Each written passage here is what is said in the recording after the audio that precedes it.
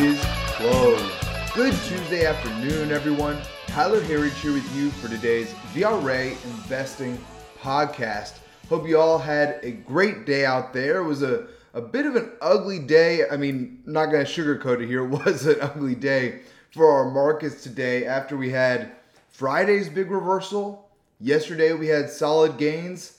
Today, not so much. But we did get a nice rally once again here into the close. And really that does make 3 days in a row of good smart money hours. Even Friday, where we didn't finish positive across the board, we got a strong smart money hour. The Dow rallied some 600 points in about the last 90 minutes of trading on Friday.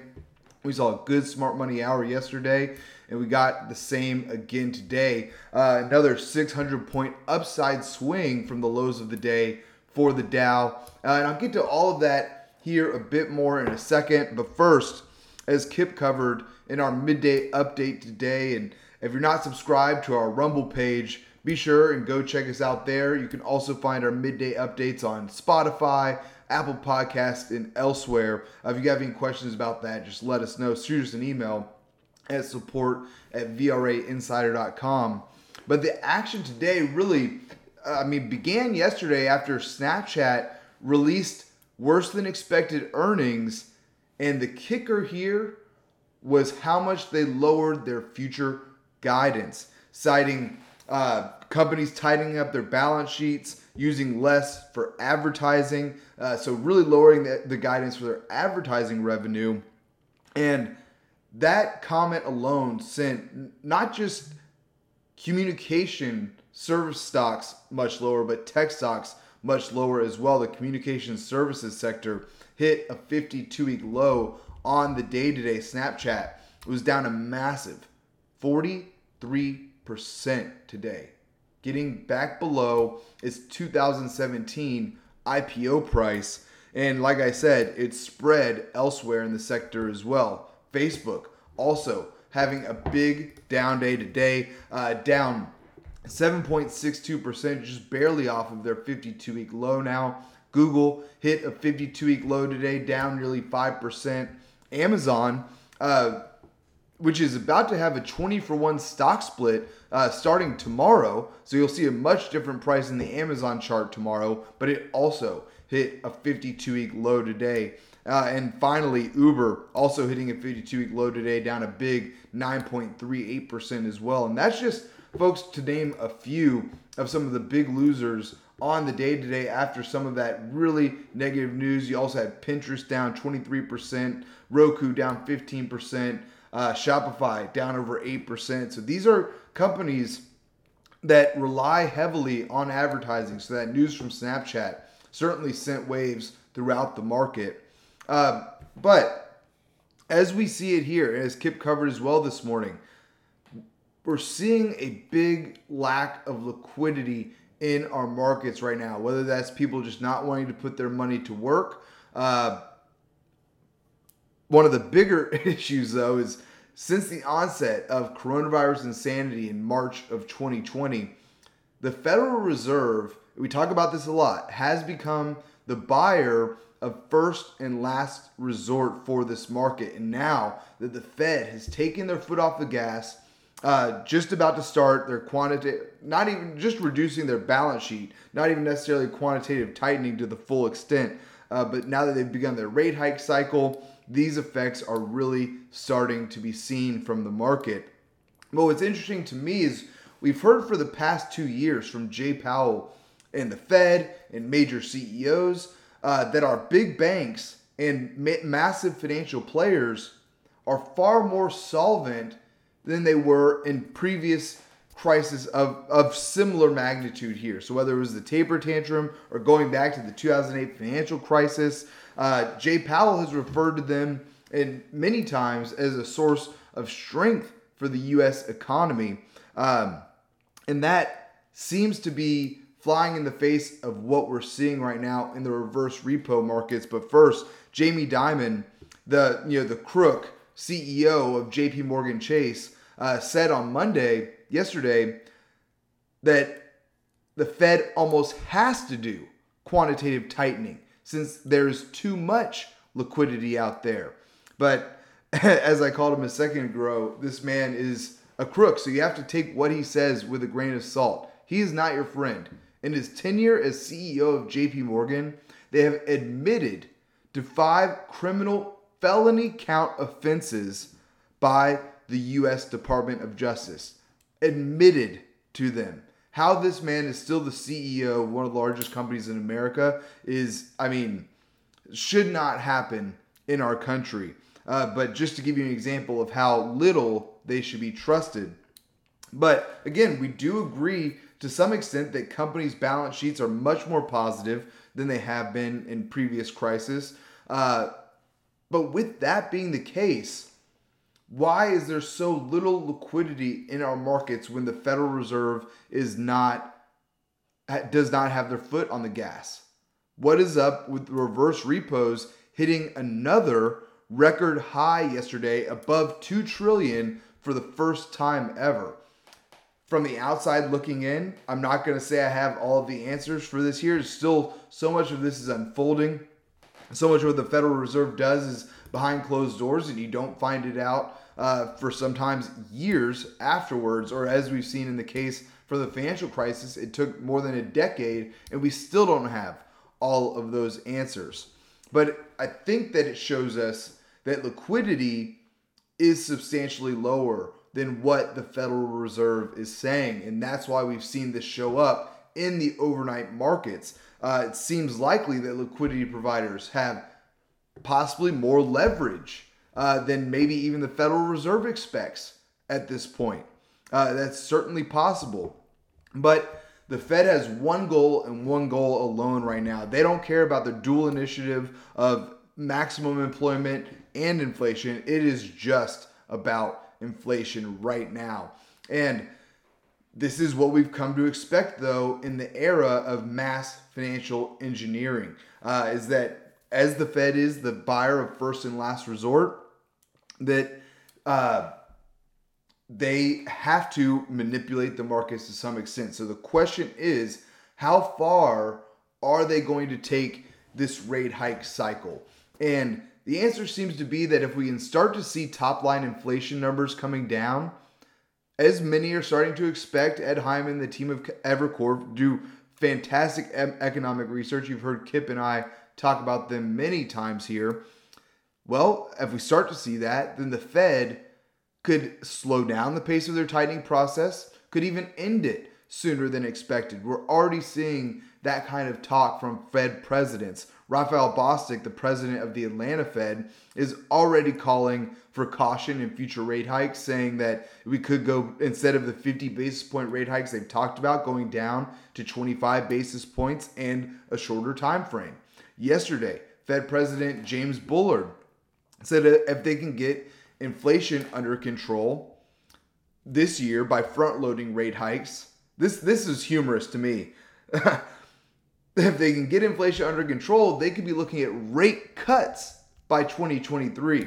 So obviously, he's not a long-term hawk here. To raise rates to get inflation under control and then go right back to the same policies that caused inflation just seems outrageous to me. It reminded me today, for any of you fans of The Office out there, there's an episode where Dwight Schrute tells Jim that he can raise and lower his blood pressure at will. And so naturally, Jim asks, well, why would you want to raise your blood pressure? And Dwight simply states, so I can lower it. That seems to be exactly the approach that the Federal Reserve is taking here. Why would you want to raise rates? Well, of course, so that I can lower them later. This fits pretty well with what we've seen over the last 40 years in lower and lower rates. We've been the first that we've seen to make the call that the U.S. is heading the way of Japan and Europe for negative yielding rates. We see that as a little ways off here, but we think that's the future that we're heading for. We've seen a 40-year pattern of lower highs and lower lows from rates, and we expect that long-term trend to continue. But what you look at what the Fed is doing here, it does make about as much sense as raising your blood pressure so you can lower it. That's how it has to be, though, in the world of financial engineering. And given how much they can manipulate these markets and the credibility of the United States and the US dollar, they can continue this charade for some time. No one knows when it's going to end. It's a game of musical chairs, but we all know what's coming on the back end of this cycle from the Fed, and that is lower rates and more quantitative easing. That's the way that we see it here. But it does seem like broad inflation should be reaching a peak, at least to some extent, except for really two important areas. And that is, as we see it, energy and food, which are two scary areas to say it about, right? You would like to see it in energy and food as well, but at least we get it slightly in some other areas so they can say they've got inflation under control. But that is what we're seeing here, that energy and food prices could have further to inflate. And there was a time, where we wondered whether or not this type of destruction was intentional, right? Were they just playing to the environmentally friendly crowd in order to do this, instead of just wanting to tank the U.S. economy and tank the U.S. consumer and saddle them with debt? Folks, we don't really have that question anymore now, do we? Really? I think most of you out there, and from your feedback, you do see it this way, that this does appear to be intentional. As one example of that, look at the baby formula shortage. And as much as it pains me to say this, because you'd like to think that you can look for the best in people, but that just doesn't seem like what we have in our leadership in this country. If you look at our allies to the north and the south, Canada and Mexico, from what we're seeing, they don't seem to have this same problem. Reports of people going across the border to buy baby formulas.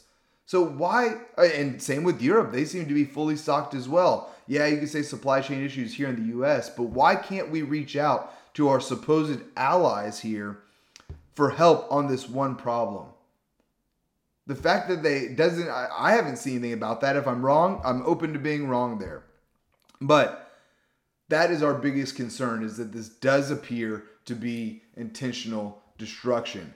But as we've talked about here often, the market is a discounting mechanism. So looking 6 months out now, 5.5 months now, we have the midterms. So if we can start to get that anticipation that we've already seen so much of, that a big red wave will occur, then hopefully we can limit some of the destruction that is taking place. Now, you'll still have the Biden administration in the White House, but it greatly limits their ability to implement some of these destructive regulations, destructive laws, destructive tax codes, all kinds of things like that.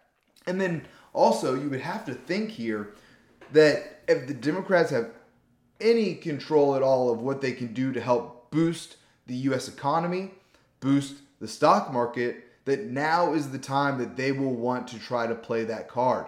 You have to imagine that they would love to see a rally in the stock market heading into November to try to help their poll numbers. Even if we have another month or two of this, if they can get a good rally, 3-month rally into the midterms, start to see looking like gas prices are trending lower. The food shortage crisis they've talked so much about seems to have gotten a little bit under control.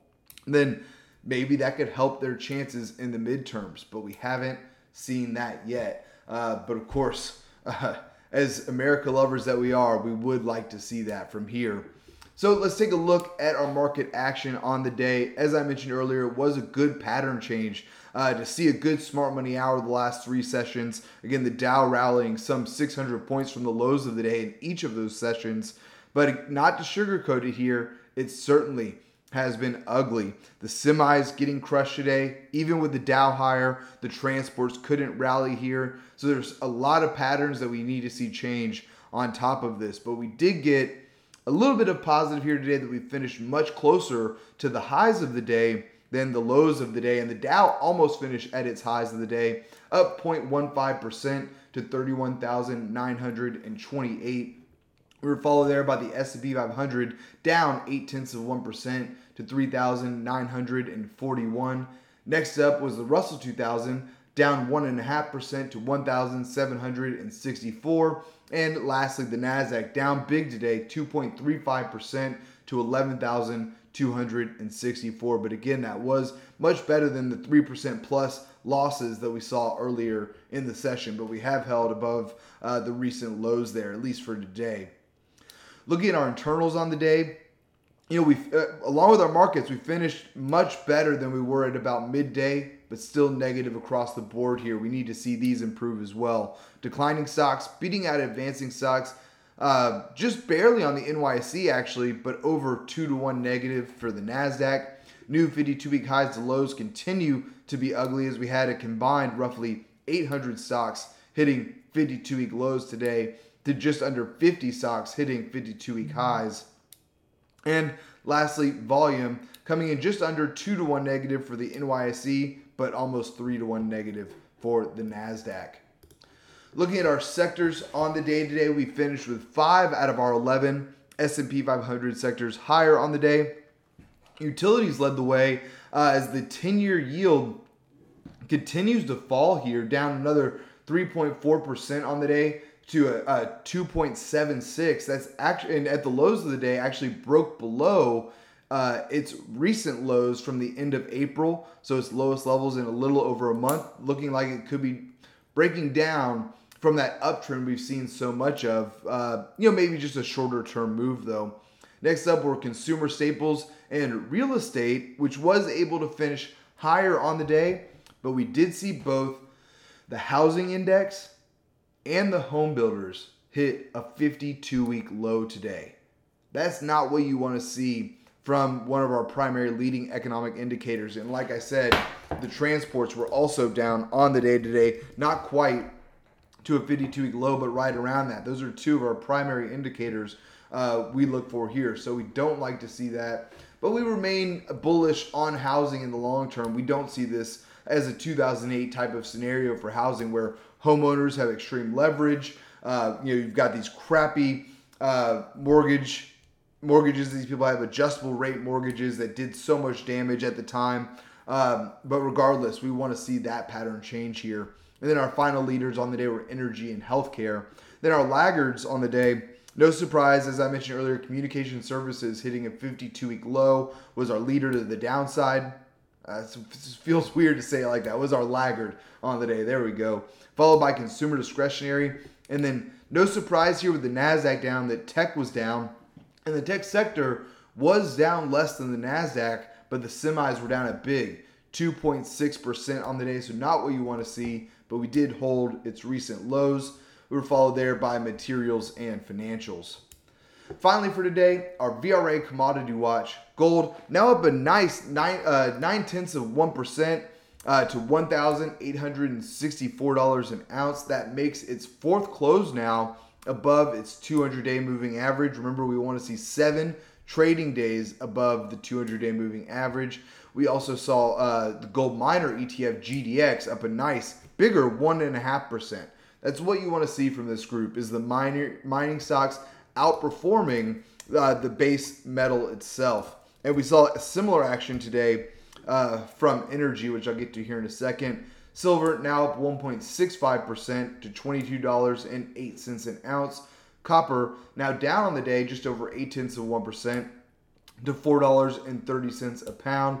And oil, as I mentioned, so oil down on the day by about 0.5% to $109 a barrel. But XLE, our best performing sector on the year, was able to hit, just barely hit a 52-week high at the highs of the day. So also, that's what you want to see from energy, is the producers outperforming the commodity. So good to see for energy as well. Lastly for today, Bitcoin rallying well off its lows as well today. Was in the 28,000 range earlier in the day. It was negative. We're now up 0.87% to 29,349 a Bitcoin. Folks, that's all that we have time for here today. Please be sure to subscribe to receive our VRA podcast every day at the market close. You can sign up at VRAinsider.com. Click the podcast link at the top, and we'd love to have you with us. Thanks again for tuning in. Until next time, we'll see you back here tomorrow for the close.